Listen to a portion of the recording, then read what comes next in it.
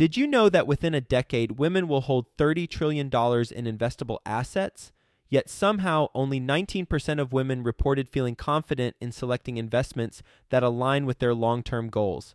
Our friends at Invest Her are out to change that. Invest Her Con is the #1 premier conference for women in real estate, and it's happening June 2nd through the 4th in Austin, Texas. Invest Her Con is not just another real estate conference. It's a transformational experience focused on real estate investing, business strategies, and self-care tactics, all designed to help women take control of their financial futures. Gain the knowledge and skills you need to grow your portfolio and build a sustainable business, all while connecting with over 500 women who are playing at the same level. To learn more and to get your tickets, visit investhercon.com today and use the code 100BESTEVER to get $100 off your ticket. That's InvestHer, H-E-R, con.com, promo code 100BESTEVER to get $100 off your ticket. Quick disclaimer, the views and opinions expressed in this podcast are provided for informational purposes only and should not be construed as an offer to buy or sell any securities or to make or consider any investment or course of action. For more information, go to bestevershow.com. Set a goal that's well above what you think you want to achieve this year or in the future, and also look 10, 20, 30 years down the line, and then work backwards from that goal and say, okay, what do I need to do today? What do I need to do this month to achieve that? Welcome to the Best Ever Show, the world's longest running daily commercial real estate podcast. Our hosts interview commercial real estate experts every day to get you the best advice ever with none of the fluffy stuff. Hello, Best Ever listeners. Welcome to the Best Real Estate Investing Advice Ever Show. I'm Ash Patel, and I'm with today's guest, Farris Gosea. Farris is joining us from Schererville, Indiana. He is the founder of Farris Gosea Capital, where he targets mismanaged and undercapitalized multifamily properties in secondary and tertiary markets. Farris's portfolio consists of 920 units. Farris, thank you so much for joining us, and how are you today? Good, Ash. Thanks for having me on today. Of course. Before we get started, would you mind giving the Best Ever listeners a little bit more about your background and what you're focused on now? Yeah, originally from Wales, came here in 2012 for college, University of Illinois. Ended up moving to the Northwest Indiana region about 5-6 years ago, and saw there was some value in the multifamily product here. Started with some single family houses, and currently focused on growing the portfolio of multifamily housing. What did you go to college for? So I started out in aerospace engineering and ended up with a history degree. And upon graduation, did you get into real estate right away, or did you go work? I did not get into real estate right away. So when I actually came here with the goal of playing professional tennis and was on the U of I tennis team. So when I graduated, I did play professional tennis for about 1.5 years and then found my way into tennis coaching and ended up getting into real estate just as trying to get some passive investments. Single family houses, what was the progression from single family to multifamily?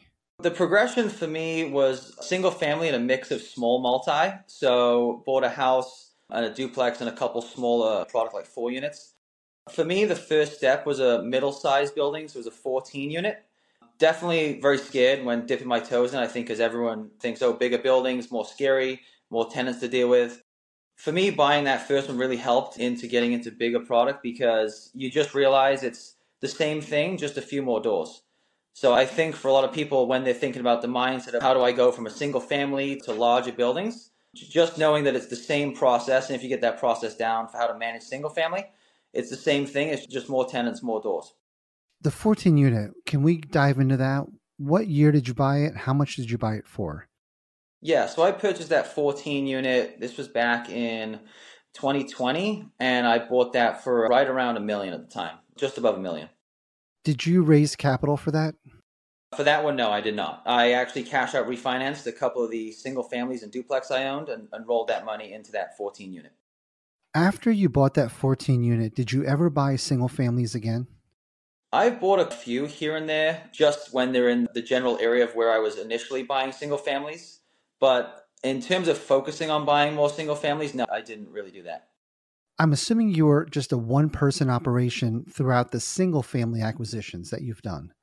Yes. When you bought the 14 unit, what systems did you implement? When I bought the 14 unit, I was still pretty small. I had about 50 units at the time. And to be honest with you, my systems weren't great still. So I was using the free rent collection system, apartments.com. Still just me, no staff. I was doing the leasing, taking the calls, finding the plumber or the HVAC technician. So I was doing all that myself at that point, which, again, looking back, I would advise people to start with the end in mind. So instead of doing that, maybe get on a paid rent collection software like a Buildium or an Appfolio, where it's much easier to scale and grow and not have to transfer a bunch of accounts over. But at that time, my processes definitely could have been better for where I was at. And that's great advice. Act as if you've gotten to where you want to go and put the systems in place. In addition to property management software, what else were pain points in scaling? I think the biggest one for me, and a lot of people I think have, is maintenance. Maintenance issues, obviously, on older multifamily buildings are always going to come up. You're always going to have things going wrong. And to keep using third-party maintenance like the plumber or the HVAC tech or the electrician, it's going to get really expensive really fast, especially at a certain number of doors. So to figure out how you can keep maintenance costs down, I think is one of the most challenging things in multifamily. And the answer is obviously to have the full-time staff. It's just very challenging if you don't have enough units to hire that staff. So I think a few good ways people have found to get around that is to try and have a handyman that they maybe split with some other operators in the area. Your local networking group, if you own 30 units and someone else owns 20 and someone else owns 10, maybe try and hire a handyman together so that you can all split that cost. But otherwise, it does get really tough if you're trying to send out individual vendors. That's great advice, because a lot of people, I'm sure, are behind that mindset of, okay, I need 200 more units before I could hire somebody. But splitting a tech with a number of people is great advice. Farris, what about accounting and back-end systems? What were pain points and what did you do as you scaled? For the back-end systems, I think the best thing that I have done is switch over to Buildium. In the beginning, using a free collection software like apartments.com or Excel, it's okay. It'll save you a little bit of money, but it's really not worth the headache of having to transfer everyone over and then also still do your own books. Buildium has integrated accounting where it's all getting tracked. So just those softwares really eliminated 80% of the pain points with accounting. And again, I know people look at like, oh, this is $50 a month and I only have 3 units. If your goal is to scale into a lot more units and grow, I think it's definitely worth paying that from the beginning, get used to Buildium on a smaller scale, and then as you grow, it'll be much easier for you. Yeah, I wholeheartedly agree on that. As you grew in number of units, did you start raising capital? No, I didn't start raising capital. I tried to retain as much equity as possible in the deals. So 900 units today, do you have partners? Do you self-manage all of them? Do you have third-party management? In terms of partners, a couple of the smaller deals in the beginning that I bought 50-50. So out of those 920, I would say I personally own around 700. And then the other ones are some splits on a 28-32 unit, for example. In terms of management, I built out my own management company. So right now we have about 13 techs on staff, a couple part-time, full office, things like that. So that's really helped in terms of keeping management in-house to really know where my costs are at. Do you manage other people's properties as well?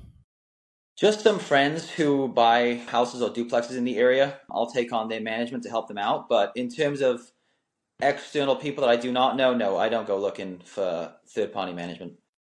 And Farris, what geographic areas do you invest in? Right now, where I own investments is Northwest Indiana, which is about 45 minutes away from Chicago. I have one asset in Central Indiana, that's Plymouth, Indiana, and then Southwest Michigan. So Niles, Buchanan, it's about 30 minutes north of South Bend. And all of those areas are amazing because post-COVID, just like Californians went to Texas and Florida, Chicago folks have fled to Michigan and Northwest Indiana as well. So Are you still seeing growth in those areas?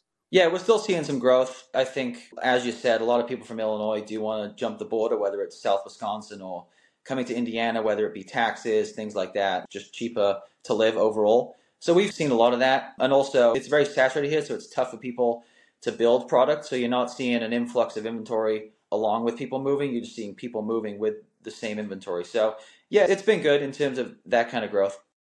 What is something that you wish you had done differently early on in your investing career? Good question. It does circle back to starting with the end in mind for me, which would be to implement systems way sooner, put someone on payroll sooner than I did, to take me out of the day-to-day a little sooner. Just things like that. I think thinking about the long-term goal from day one definitely would have helped me be more professional in the beginning. And I could have maybe added a few more assets in the beginning that were better deals than we're seeing today if I was more prepared. What's an example of a deal that you've lost money on and learned a hard lesson? Any of the deals I've personally purchased right now, I wouldn't say I've lost money other than maybe it not cash flowing as well as I expected. Nothing is in the red. So I think the one lesson I've learned is to run expenses on a little more conservative side than I was, because cash flow is a little tighter on a couple deals that I do own, just because I thought we could operate at maybe a 98% occupancy level, whereas we're at 96. But other than that, there's not been a deal that I've lost money on. What's the hardest lesson you've learned in real estate? And it could be about money, partners, lending, just mindset. One of the hardest things I think from my real estate journey is definitely scaling a company.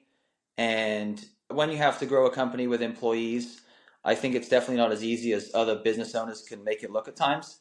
Lots of things to deal with, lots of people to keep happy, especially to retain talent in a company, things like that. So I think that's one thing, that if your goal is to operate a business with employees, always think about how you can provide them value and how you can make their lives easier, their day better, what they may need, instead of thinking about what they can do for you. And I think that'll help retain good employees, hopefully longer. What are your biggest pain points today? The biggest pain points right now, I think, are two things. Again, maintenance staff is really, really tough to find. Good maintenance technicians. It's crazy, but it's one of the hardest things I've had to deal with, is just finding staff for that. And the second one, I think, is just deal flow right now is very tough for people. Interest rates are up, obviously, we all know.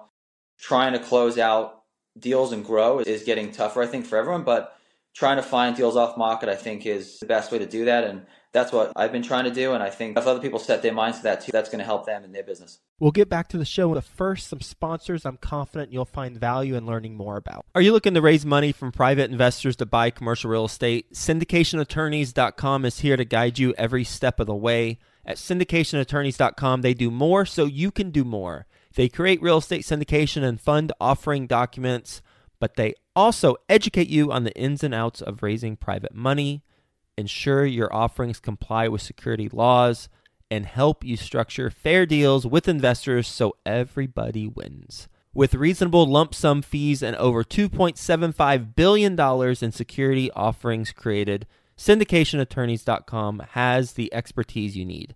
But that's not all. Syndicationattorneys.com also offers weekly attorney-led masterminds, networking, and strategy sessions through their pre-syndication consulting agreements. To learn more, visit syndicationattorneys.com today to get started.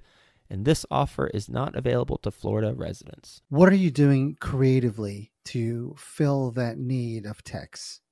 That's a great question on filling the need for techs. I don't think I found the answer to that yet.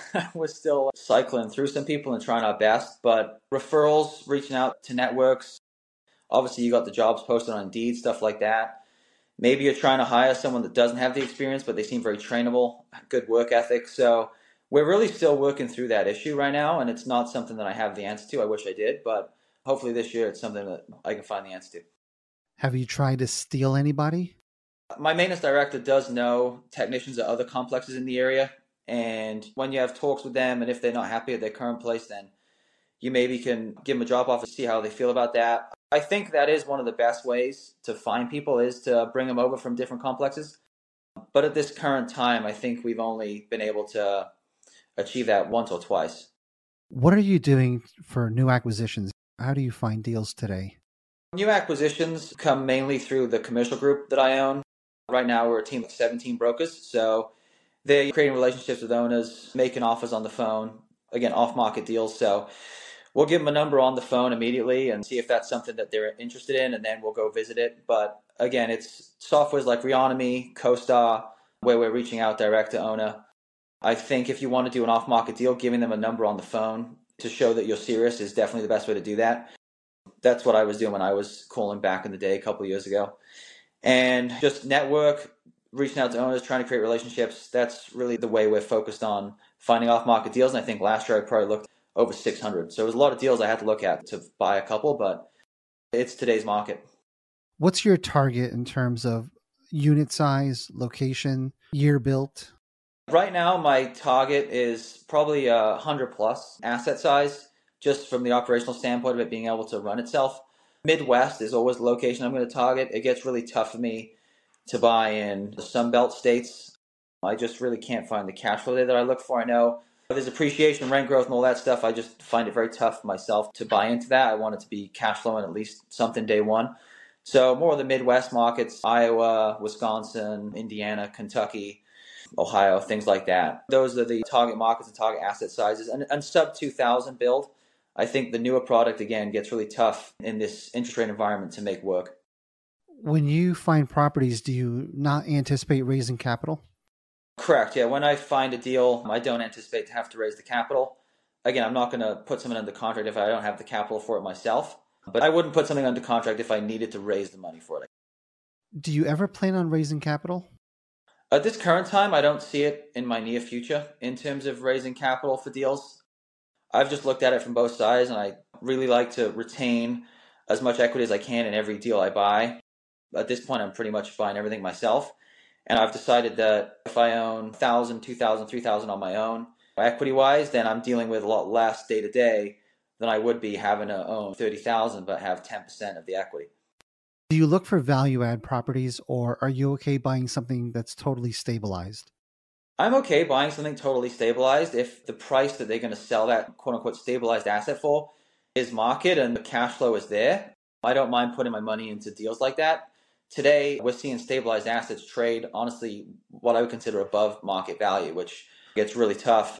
In terms of value add, yeah, I love to buy deals where it's just either mismanaged or the rent is lower than what the market is. So you have to deal with maybe some turnover, but you're just bumping rents year over year. For me, heavy value add, we have to go in and really gut units and spend $20,000, $25,000 per unit. It gets really tough for me to do that.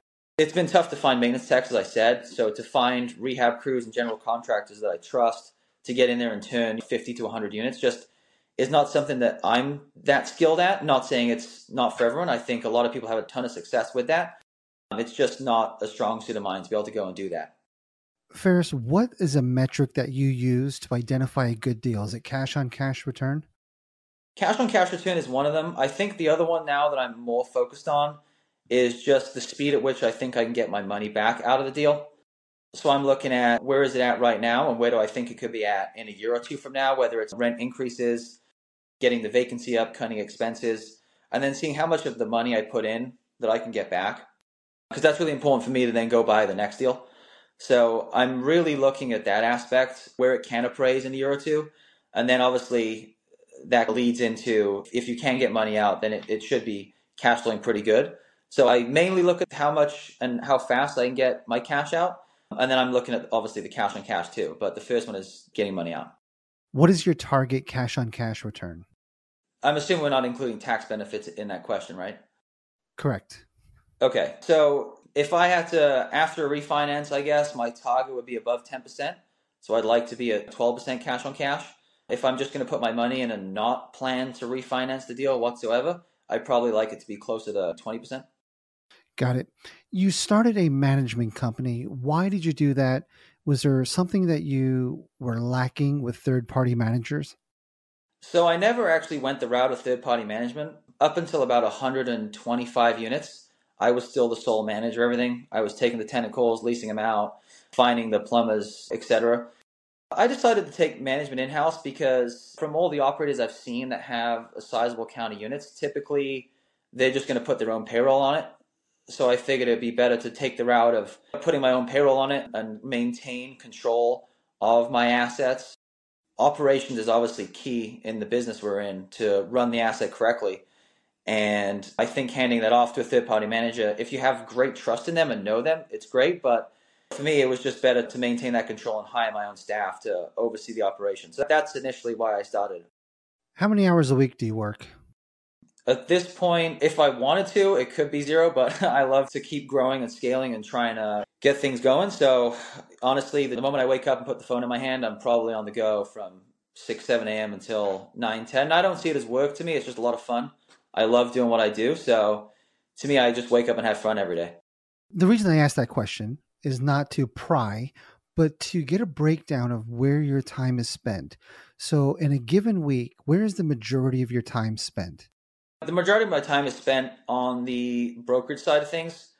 So either we're looking at someone's building as to what we could list it for, we're assisting a buyer through a deal, adding brokers to the team, putting better systems in place, training for them, all of that kind of stuff. And then I would say about 8 to 10 hours a week is spent on the property management company, whether it's just something my president needs from me in terms of a higher level question we need answers to, or looking at payrolls, just stuff like that. But mainly the commercial brokerage side is where most of my time is spent. And then 8 to 10 hours a week is on the property management side on the assets I currently own. Got it. Farris, what is your best real estate investing advice ever? I think the best advice I can give to people is set a goal that's well above what you think you want to achieve this year or in the future. And also look 10, 20, 30 years down the line, and then work backwards from that goal and say, okay, what do I need to do today? What do I need to do this month to achieve that? That's really helped me in real estate. And obviously, again, this can be for any industry, but for real estate, for me in particular, it's just been looking out ahead 10, 20, 30 years. Where do I want to be? And what do I need to do today and accomplish today to get there? Farris, are you ready for the best ever lightning round? Yes, hopefully. Let's see. All right. What's the best ever book you recently read? I was looking at that question that you're going to ask me. I actually haven't read a book in about 8 years. The one I'm currently trying to get through is the Rockefeller biography, Titans. So been listening to that one, and that's been pretty good. But prior to that, I haven't read anything for a very long time. So I'm going to have to go with Titans. What's the best ever way you like to give back?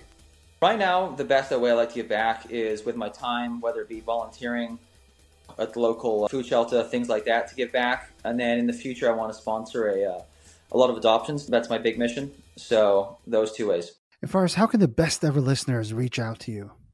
My two websites that they can reach out to me, farrisgoseacapital.com or ellsbury.com. And then also through my email, it's farrisgosea3@gmail.com. Happy to get back to people who reach out, whether it be just basic questions or something else. Farris, thank you for your time today. Thank you for sharing your journey and some important lessons on scaling.